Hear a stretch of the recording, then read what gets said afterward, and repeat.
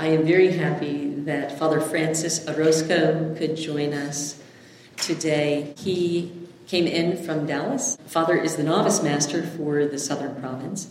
And how long have you been in that position? This is my second year. Second year. So I don't have a bio, Father, for you, so I hope that you will introduce yourself. But Father came to my attention.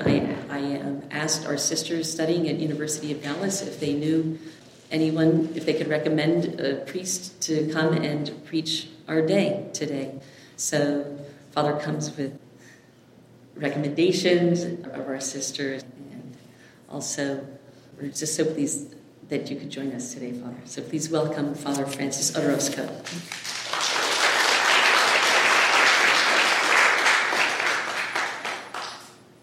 Thank you very much, Sister, and I'm very glad to be here. So many of you have asked if I live here in the area, and no, I was born and raised in Oklahoma, and now I live in Dallas as a novice master.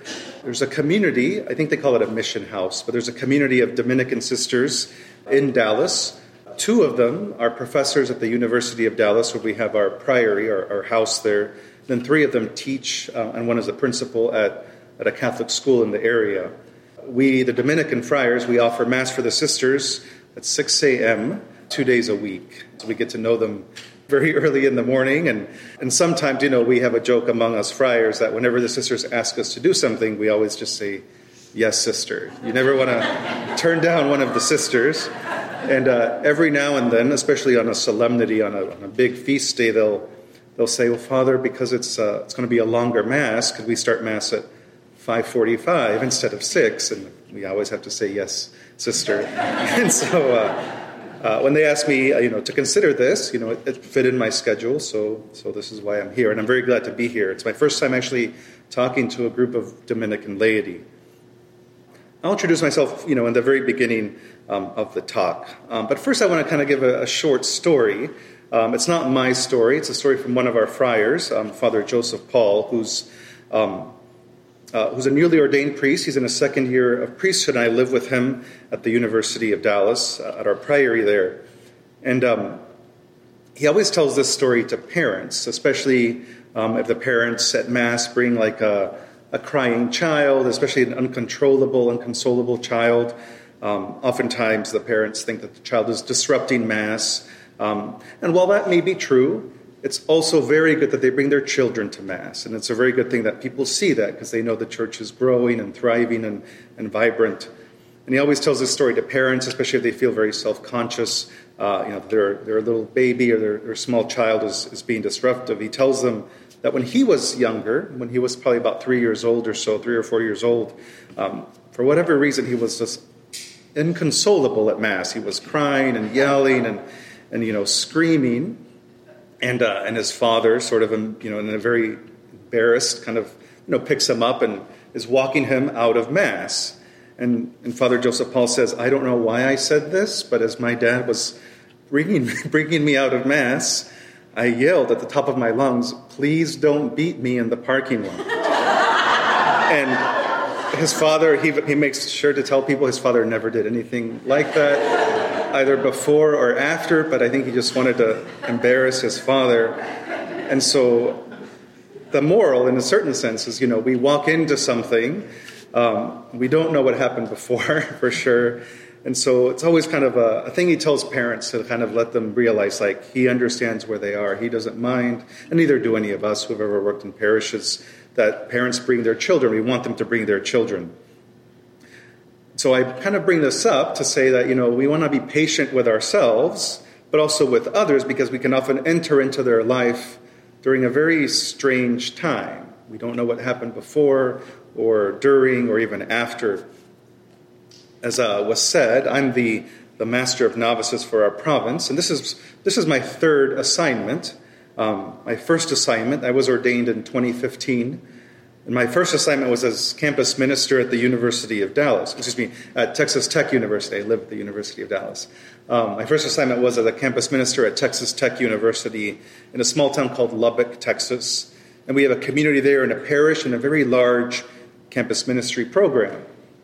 And the students come in as freshmen, as you all know. They stay for 4 years, maybe 5. But then there's a new group of students that come in every year. There's a regular, steady rotation of new faces all the time. I was there for 3 years, and then I was assigned to be the director of vocations. And I liked the assignment at Texas Tech, but I really liked the assignment as director of vocations. It was a great deal of fun because I traveled across the country, throughout the South, talking to young men about our life. Men tell you why they want to become Dominicans or why they feel the call. So it's just a very sort of uplifting time, if you will. And the idea is you sign them up to join, go through all the procedures, and then you pass them on in formation. You pass them on to the novice master. So even those kind of 4 or 5 year relationships that I had, and some of them last longer after they graduate at Texas Tech. As novice master, you really just have that relationship for maybe anywhere from 1 to 2 years, and then you pass them on to someone else. And now as master of novices, I'm the one who those young men go to. I'm in charge of them for this 1 year in formation. And in a way, at least I like to tell myself this, the Master of Novices combines those 2 previous roles, the role as a campus minister, but also the role as a director of vocations. They're with me for a year. And while they're with me, I teach them and I guide them in our way of life. And these young men, they come from various backgrounds and experiences. And they all come with certain expectations or preconceptions. Some of them come with misconceptions about what the order might be. Some have, hopefully they don't have it by the time they get to the novitiate, but some do have the idea that they're going to be in a kind of a basement, copying manuscripts for a year or something like this. And even in the Middle Ages, Dominicans, this wasn't really our calling even then. But I have to remember that those men, and I knew this as vocation director, and I know this as novice master now, but they worked hard to get there. They had to go through the application process, which includes interviews and essays, a physical and a psychological evaluation, letters of recommendation, background checks, and several more steps.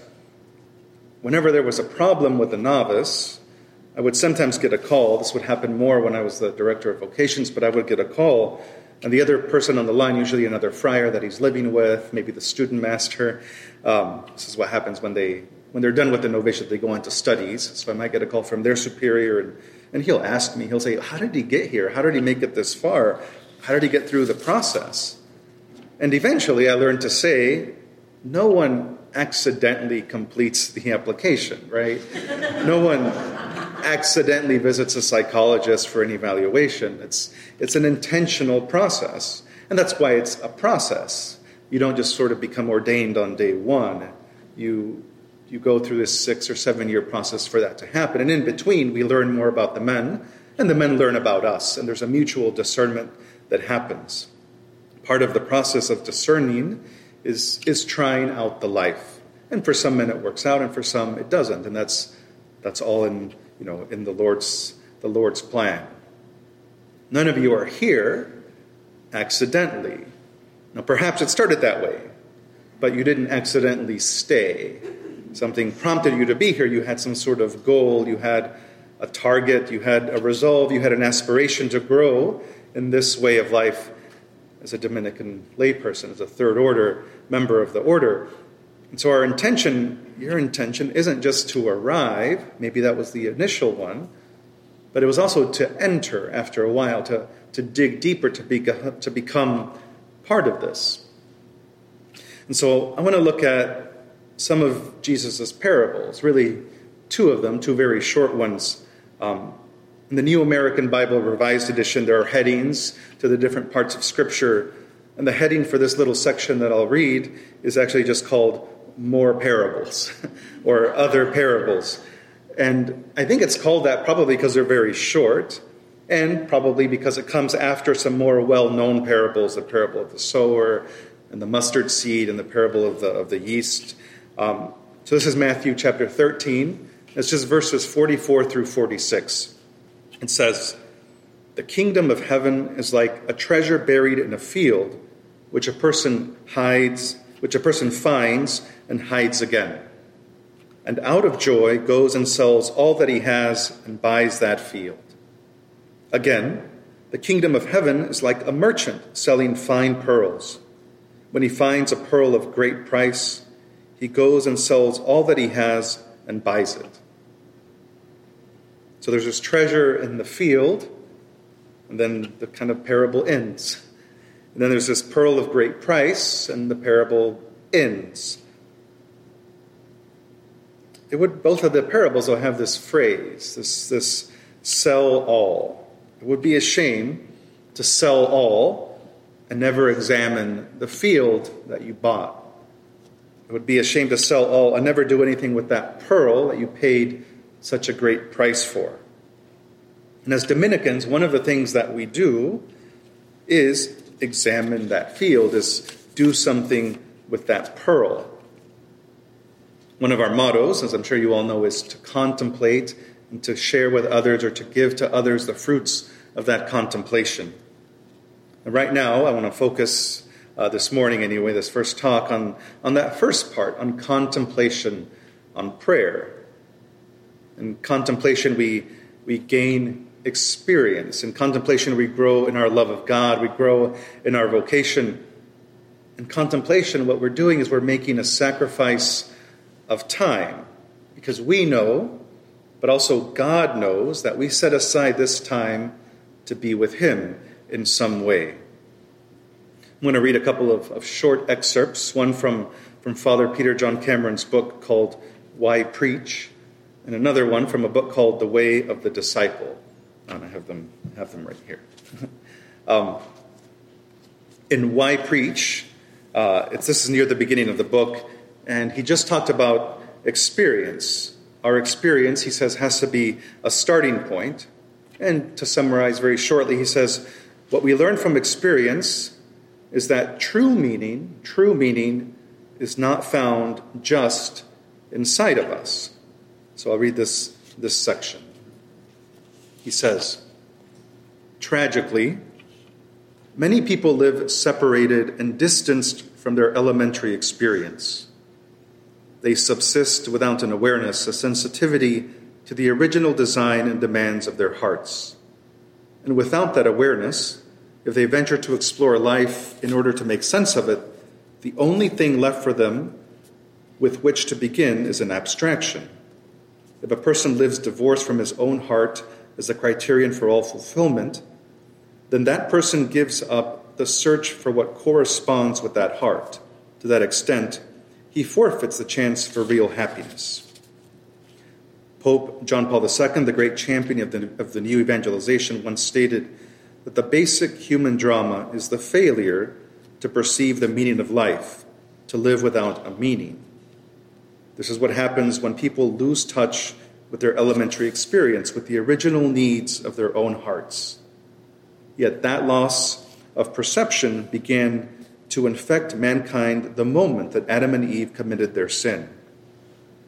We live without a meaning because we live enmeshed in the effects of original sin.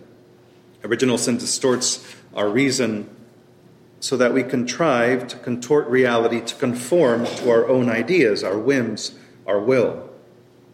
The sabotage of original sin dupes us into measuring reality according to some prefabricated standard of our own concoction. That is, we minimize the ultimate meaning of things to something that we can comprehend, manage, dictate, and manipulate.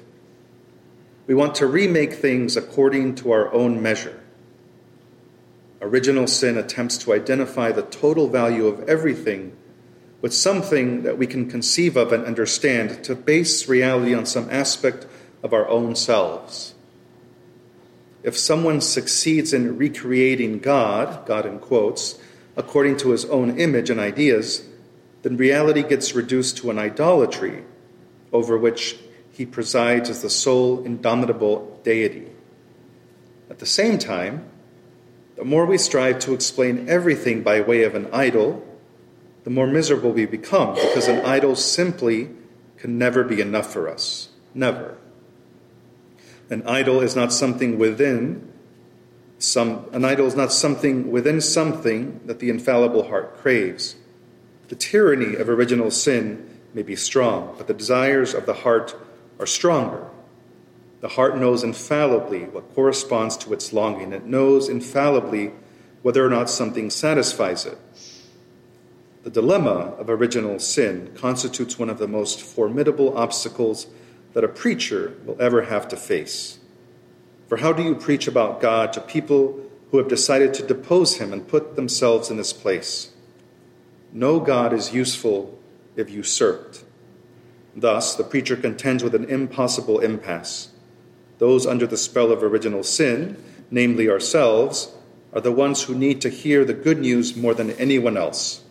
Yet they are the first to dismiss preaching as insipid, futile, even fortuitous. He says, it's the preacher's vocation to give people back their hearts. If the preacher has an appreciation of elementary experience, of the genius of the human heart, then he stands a chance of freeing his hearers from original sin's idolatrous individualism. How? By introducing people to what is more original to them than original sin, namely their I, that is, the salient facts proper to their humanity. For the remainder of the chapter, he talks about what those are. It's the idea that we are created in the image and likeness of God, that we are made for something more than here on earth, that our life is limited, but is also eternal in heaven, and he expounds on this. We need that union with God that requires time in contemplation.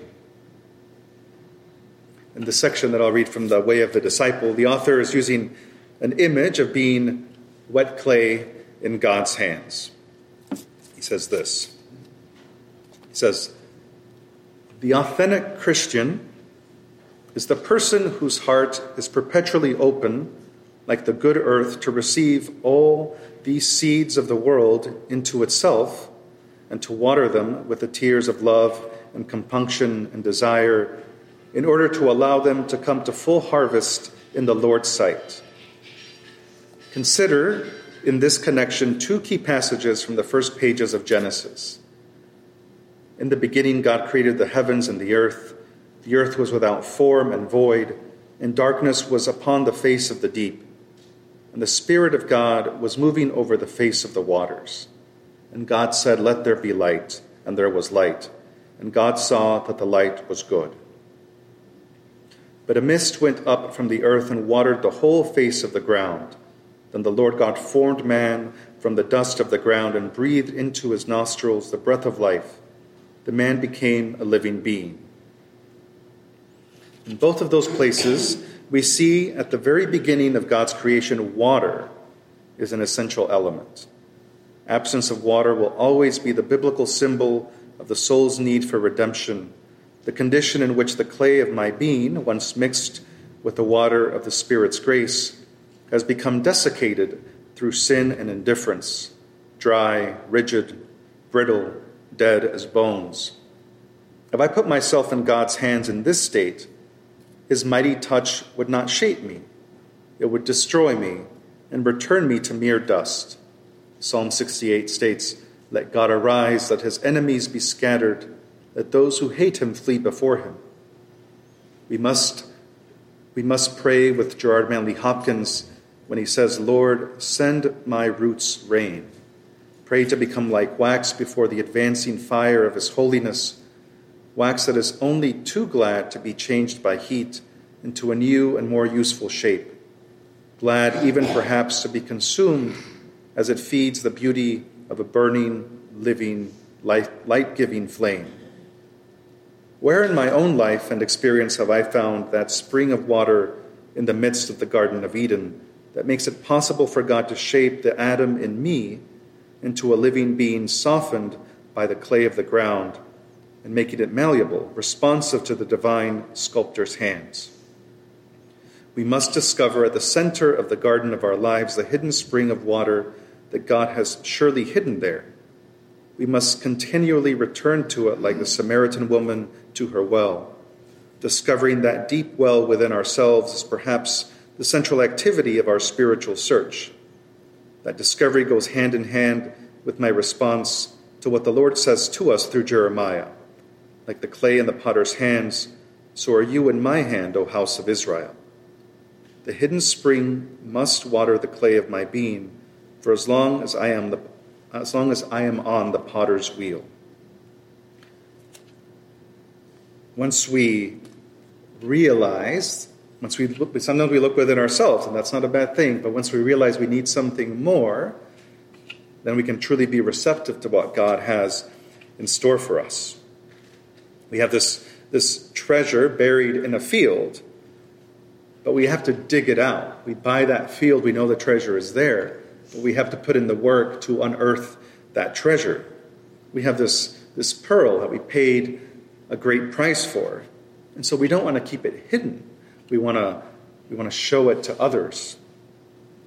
One of my professors in seminary would often say that when we pray, that we're often like children who are crying at Mass. He would do this very quick impression of a child crying, wailing, just bawling uncontrollably, and he would say, "This is what God hears."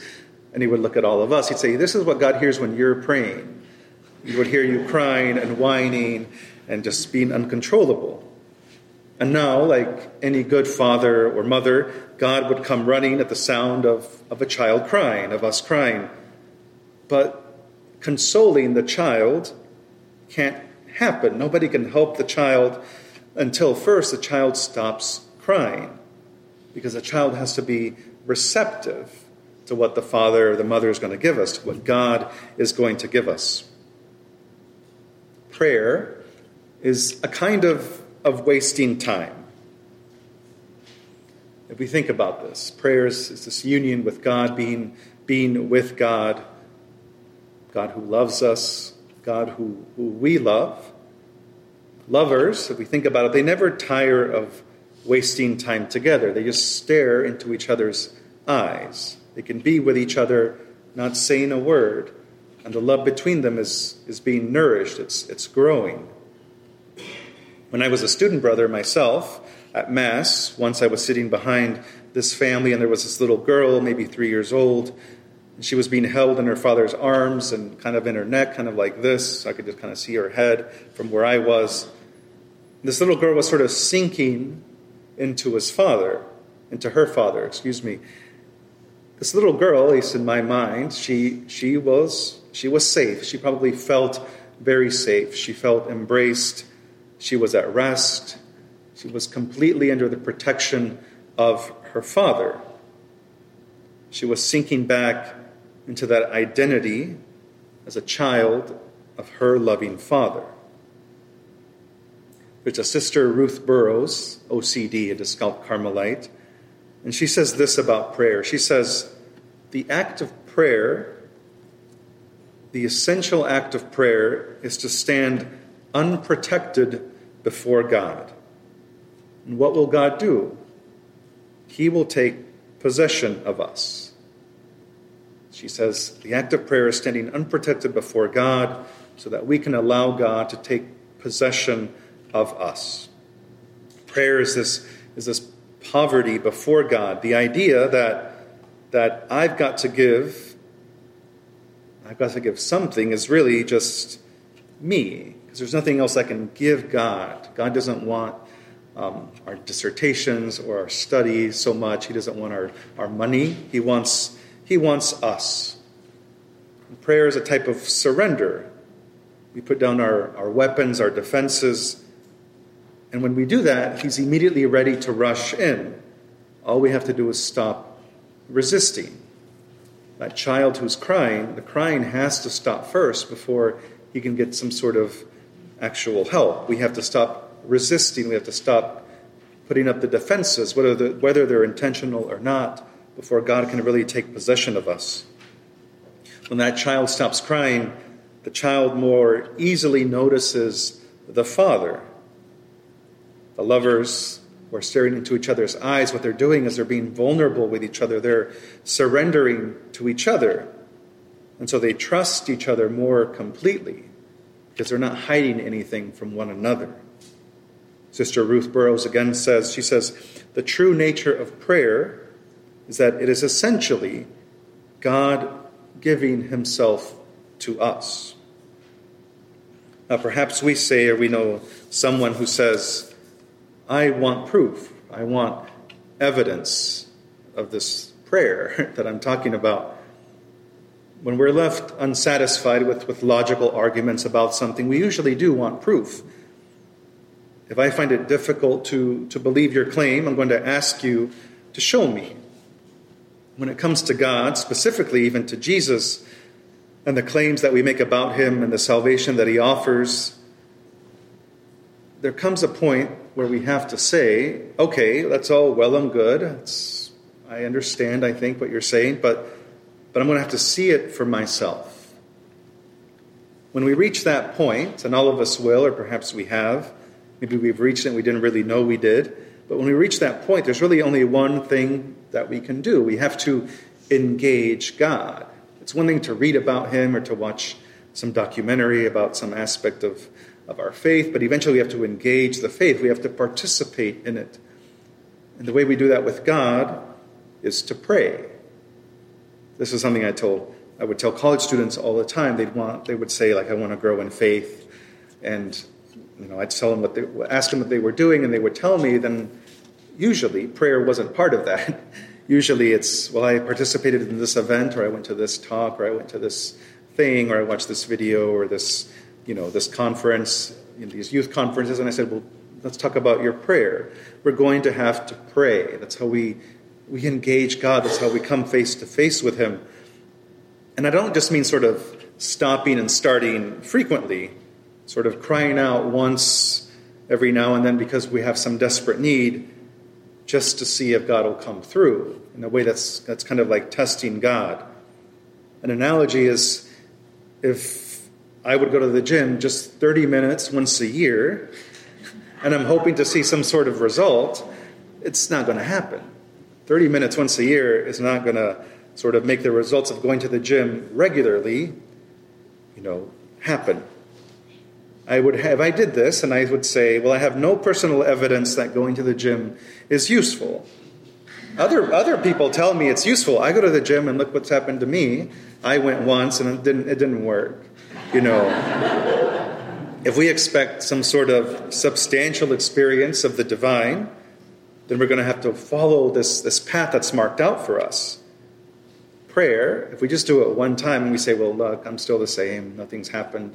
But then somebody who's had a regular prayer life, who's praying regularly for a long time, then you're going to see a difference in them. If we expect some substantial experience of the divine, we must be willing to follow the path that's marked out for us and abandon our own path. We must be willing to pray, but also pray with a steadfastness, with an openness to God who we're reaching out to. And what God wants isn't methods. Methods are helpful. They're good. But more than anything, God wants faithfulness. He wants us to build the habit of prayer. He wants us to do it regularly, preferably daily. There's really no other way to come into contact with a person. There's no other way to come into contact with God. Otherwise, we're approaching, you probably heard some of these analogies, but we're approaching a kind of a vending machine or an ATM or some sort of piece of software. If I put in my credit card or a dollar bill, or I type in this specific code, I get these predictable and immediate results. Some people see God that way. Or we think it's sort of like magic. If I say these words in the right way, then I get what I want. If I pray this 54-day novena, then God will make this thing happen for me that I really want him to do. Prayer is good, but we don't want to put conditions on that. God will give us himself in the way that he sees fit. This isn't the divine. If we think of God as an ATM or a vending machine or sort of some like genie in a bottle that if we say the right thing, he'll grant us 3 wishes. This isn't the divine, omnipotent, infinite, unimaginable God who longs to love us intimately. Lots of people in our world believe in this kind of God versus the real one.